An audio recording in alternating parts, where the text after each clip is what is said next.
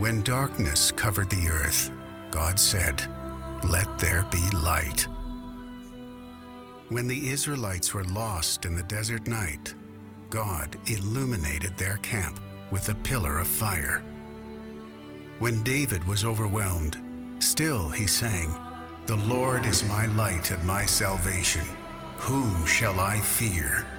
When humanity seemed forever lost, the prophets believed God would provide a light for revelation to the Gentiles and for glory to your people, Israel. When the wise men were seeking the newly born king, they followed the light of a rising star. And where death had darkened the world, that king, Jesus, cried out, "I am the light of the world. Whoever follows me will not walk in darkness, but will have the light of life." So this year, as you plug in your Christmas lights, remember, the darkness of death has been banished by the light of the world.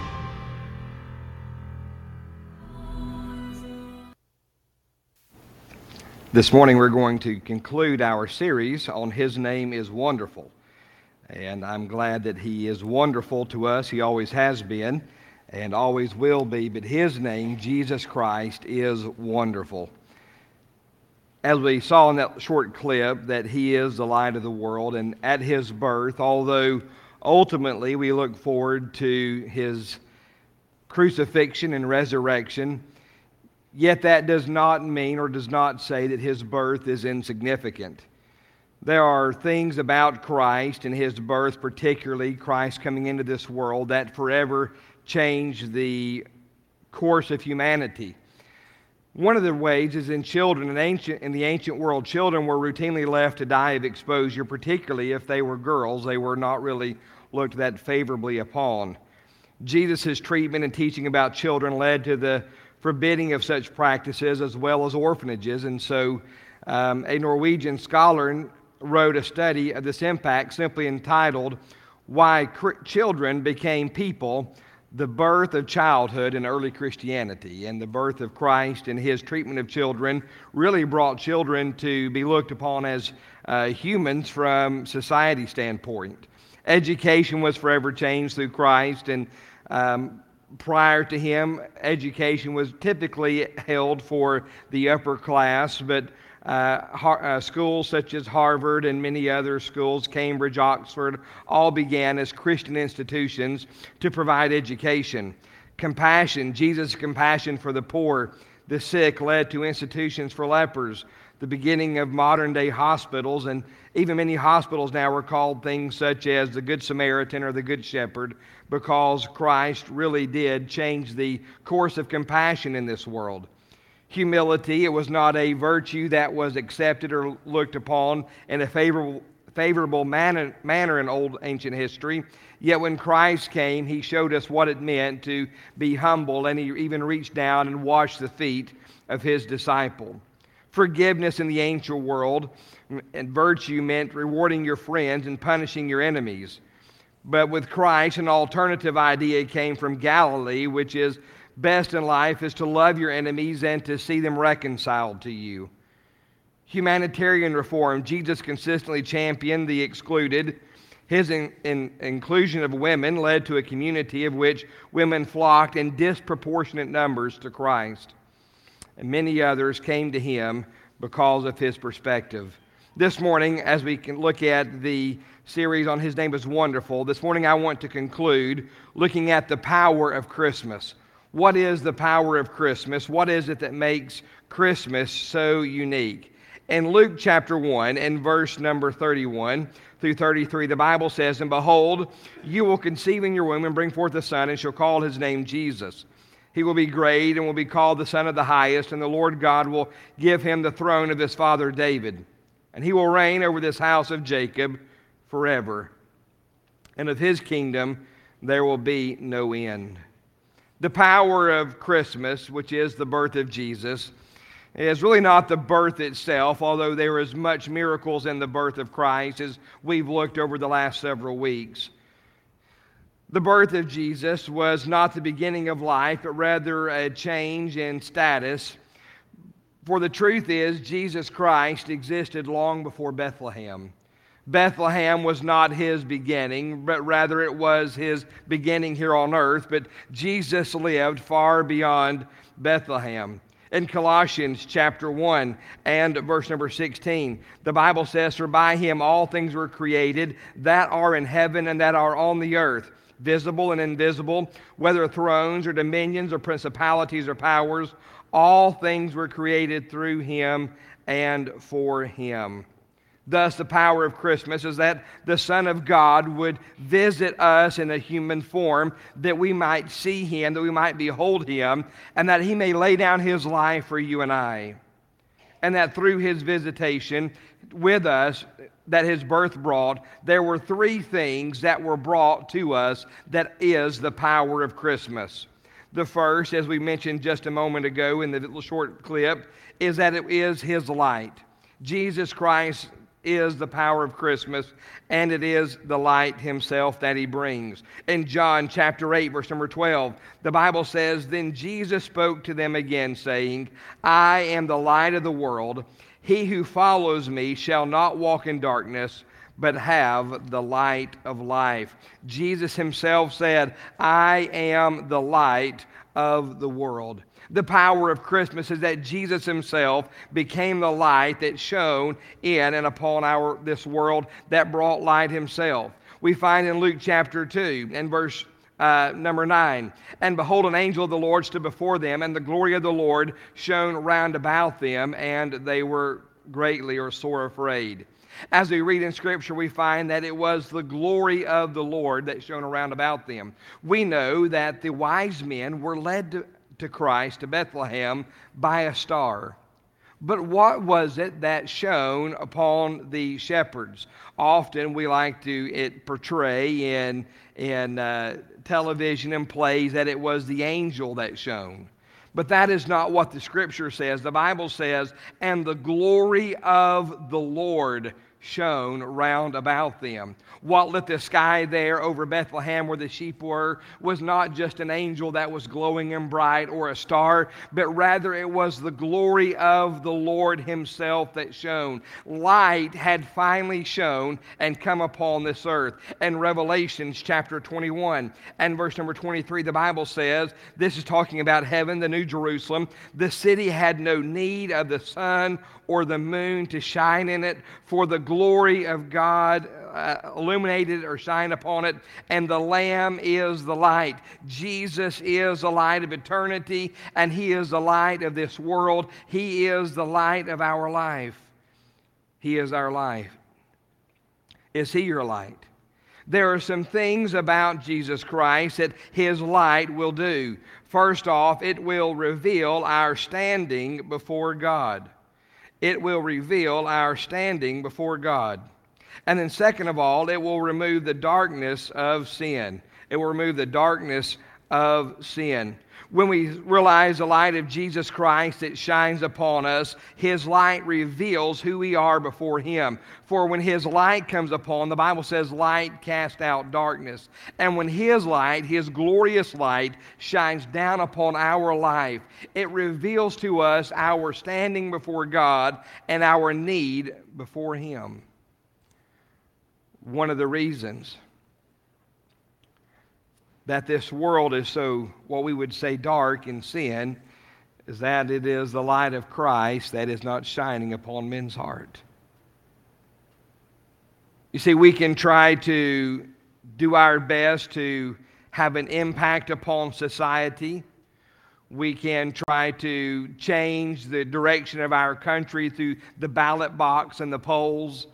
But the truth is, there is no change until the light of Jesus Christ shines upon the heart of men. And it is only the light of Christ that will reveal sin and will bring men and women back to a walk and a fellowship with God that will forever make an eternal difference. Jesus Christ, his light, will reveal our standing before God. Many years ago, I came to Christ when I was saved. I had been in church. I was religious as anyone. I had the outward appearance of religion, but inside, my heart was still darkened with sin. And it was not in my life until Jesus Christ's light finally shone in and pierced through the darkness that He revealed in my heart that I stood condemned before Him and that I needed hope and salvation and that Jesus was my only hope. And when the light of Christ shone in my heart, I recognized that I stood condemned before Him. It revealed my standing before God. But then the Bible says, light shines that darkness flees. And when Christ's light came in, He changed me on the inside. He changed me on the inside. There was a new birth, the Bible says. Old things are passed away. The old things have gone. And behold, all things are become new. And when Jesus Christ comes into your heart, there will be a difference in your life. So we see here that the power of Christmas, the power of Christ's birth, is His light. But second of all, we see that it is His love. His love. His love came and was revealed to us through His birth. In John chapter 15, verse 9, as the Father loved me, I also have loved you. Abide in my love. Jesus said that He loved us. In John 15, verse number 13, the Bible says, greater love hath no one than this, than a man lay down one's life for his friends. We know that Jesus Christ is love, and His love has been revealed because He said He loved us, but He didn't just say that He loved us. He went even further and proved His love to us by laying down His life. And the Bible says you can have no greater love than to lay down your life. And what did Christ do? He laid down His life that He might show us the ultimate form of love, that He would give His very self for you and I. This morning, we passed gifts around with the girls, and their faces lit up, and boy, we love to take pictures and try to capture the smiles upon the kids' face. And that's really the joy of gift giving, is seeing your children and the smile upon their face. I believe that's the joy of it. But why do we do that? Because Christ gave. He gave Himself to us. But there is no gift that we can give. There is no present that we can buy. There is no monetary thing that we could ever afford that would replicate or replace the love of God. That He, the God, the creator of the world, of the heavens and the earth, would come down and be born among mortal men and live His life perfect and sinless, and that us as humanity would spit upon Him and beat Him and crucify Him because of His goodness and His love. And yet He did so willingly. That's the power of Christmas. It's His love. His love that sacrificed Himself for us. His love that gave Himself. He proved His love. But only that, His love, it sustains us. His love sustains us. In Jeremiah chapter 31, verse number 3, the Bible says, the Lord has appeared of old to me, saying, yes, I have loved you with an everlasting love. Therefore, with loving kindness I have drawn you. His love is sustaining because it is an everlasting love. It's everlasting. I can't really comprehend or grasp just how long everlasting is, but I can tell you this much, it's a long time. An everlasting love. It sustains us. It never fails. We fail, people, do we not? I try to love with all my heart, but my love falters. I can't love perfect like Christ does. I can try, but I can't love like He does. But His love is everlasting. It never ceases. It never fails. His love is not even dependent upon me. And that's hard for me to comprehend. Because often our love is dependent upon how it's reciprocated. And yet when we could reciprocate no love to God, when we did not love Him, when we hated Him, when we loved our sin instead of Him, when we despised everything that was righteous and good, yet Christ still loved us and gave Himself for us. And in spite of the times that I fail Him, in spite of the times that I mess up and I let Him down, His love never fails. It's a sustaining love. I'm glad that His love is greater than mine. Can you say amen this morning? But then thirdly, there is a third aspect of His power of His birth. It was His light, it was His love, but also it was His liberating power. His liberating power. His power that not only loved us and shone down upon us, but it worked in our life and our hearts to set us free. In John chapter 8, verses 34 through 36, the Bible says, Jesus answered them, most assuredly I say to you, whoever commits sin is a slave of sin. A slave does not abide by the house forever, but a son abides forever. Therefore, if the Son makes you free, you shall be free indeed. His liberating power, He makes us free. We find that He provides a life of fullness. A life of fullness. A life that is made free. Hebrews chapter 4 and verse number 15 says, for we do not have a high priest who cannot sympathize or be touched with our weaknesses, but was in all points tempted as we are, yet without sin. This word here that's translated weakness often is also translated as infirmities. Weakness is in the Greek asthenia. And it's the same word again that is translated either weaknesses or infirmities.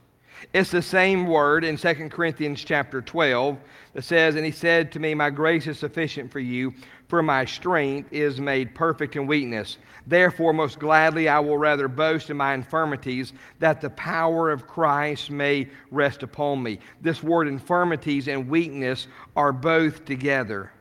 They mean that they're the same word in the Greek. Therefore, I take pleasure in my infirmities and reproaches, in needs and persecutions and distress for Christ's sake, for when I am weak, then I am strong.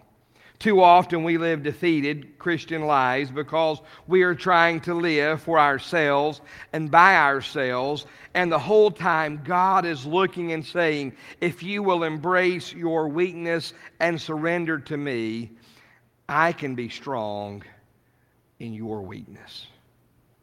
Everybody wanting to have fullness of life. I do. I don't want to close my eyes in death one day and have a life full of regrets. Who wants that life? I want to have fullness of life. I want to live life to its very fullness, that I might accomplish something in my life that lives beyond myself. And yet too often people live and die wanting fullness of life, wanting something that's eternal, but die and live a life that was lived full of regrets with nothing to show for it other than brokenness, hurt, pain, and sorrow left a trail behind them. How do we have fullness of life?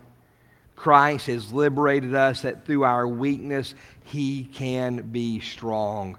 We can have fullness of life when we say, God, in my weakness, in my infirmities, I give my life to you. God, you live through me. Christ, you live through me. His liberating power has liberated us to live a life of fullness that only He can bring. But then his life, his liberating power, produces a life of his likeness. Of his likeness. He liberated us to be free from ourselves, that we may be like him. See, preacher, he liberated us to be free from ourselves. That don't make any sense. It does to me, because, if I look back over my life, who most of the problems have always come from, it wasn't everybody else. The problem started right here. I'm the problem. I get in my own way. I'm my own worst enemy. And you are yours as well. But through Christ, he has liberated us to be free from ourselves, that instead we might be made like him. In Galatians chapter 2, verse number 20, I have been crucified with Christ, and it is no longer I who live, but Christ who lives in me. And the life which I now live in the flesh, I live by faith in the Son of God, who loved me and gave himself for me. Christ, my likeness. We find strength when our life reflects his light. We are consumed with reflecting our own light, that we have neglected letting his light shine through us. Most churches, most Christians need to go back to children's church, go back to Sunday school, and learn the song all over again. This little light of mine, I'm going to let it shine. That's not talking about your light. That's not talking about yourself. That little light is the light of Jesus Christ, that we're going to let his light reflect through our life. The problem is this world looks at us, and very seldom do they see Jesus.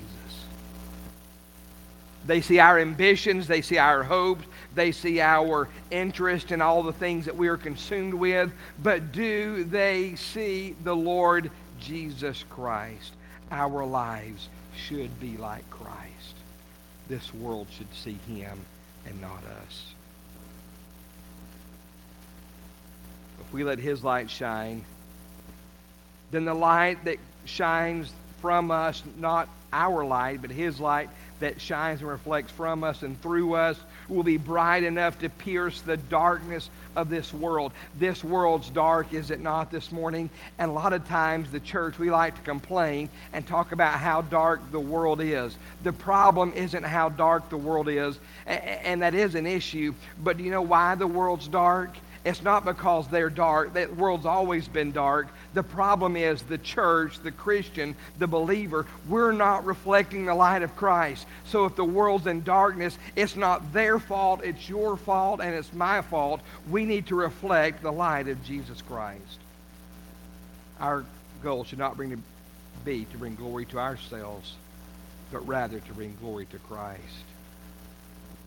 39.2% of all shoppers will purchase a department store gift card, followed by 33.4% who will opt for restaurant gift cards. However, according to the Journal of State Taxation, the typical American home has $300 in unused gift cards. These are often misplaced, thrown out, or partially used and never finished. Furthermore, between 2005 and 2011, this number shocked me.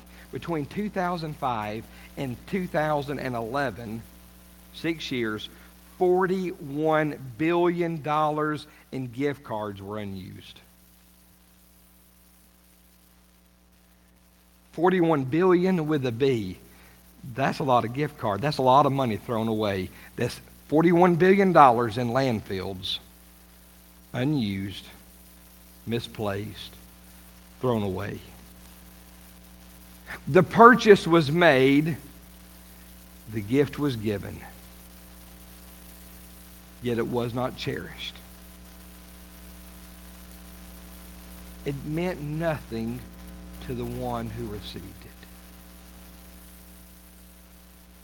Jesus Christ is worth far more than $41 billion. He came He sacrificed. He paid the price. According to Romans 6, chapter 6, verse number 23, He gave the gift. And yet many will stand before Him one day without Christ, without hope.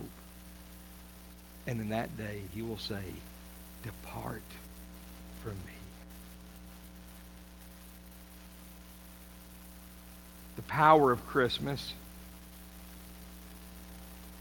is not just that Jesus came, but it's what that represented.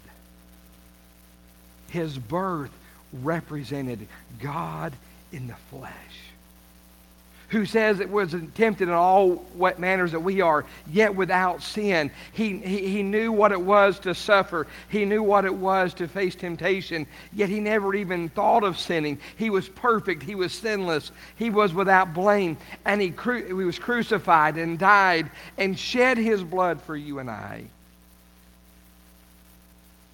The price has been paid. The gift has been given. But what will you do with Jesus? Will you accept the gift? Will you cherish it? Or like so many others,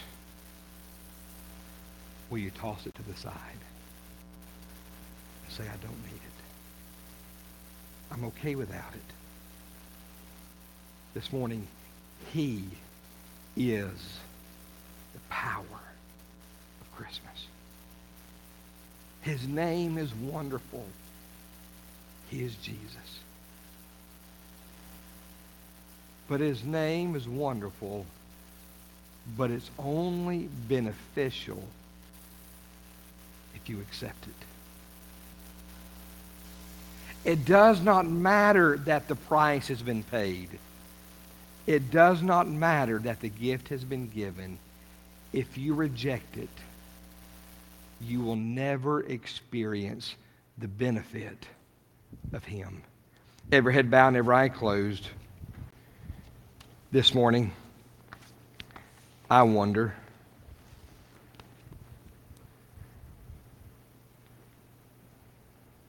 do you know Christ?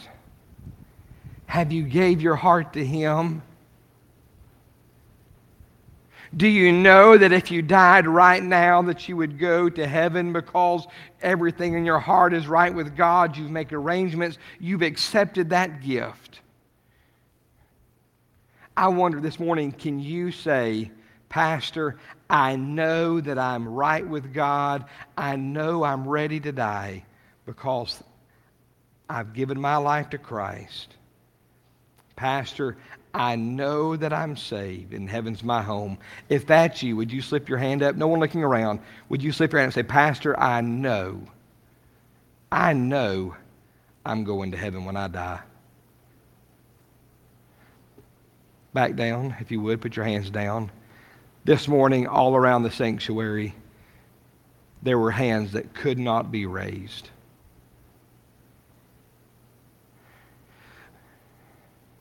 There is no prayer that I can pray or that you can pray that's going to magically take everything away. Salvation comes by this and this alone. Christ has gave Himself, and He said, if we would confess our sins, if we would repent in our heart and say, "God, I recognize that I'm a sinner. God, I recognize that I stand condemned to hell because of my sin. God, but I believe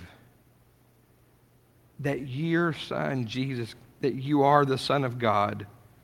God, I believe that you died on the cross for my sins. And Lord, I'm placing my faith in Jesus and Him alone." This morning, if you would pray right now, and you would tell God that, He says, you shall be saved. It's a promise according to His Word. Right now, if you couldn't raise your hand, and you could not say you knew heaven was your home, I encourage you right now, would you pray? Right there where you're sitting, would you say, God, I know I'm a sinner. Lord, I know I stand condemned. God, but I believe that Jesus is the Son of God. And God, I give my life to you. Right now, would you pray and give your heart to Christ?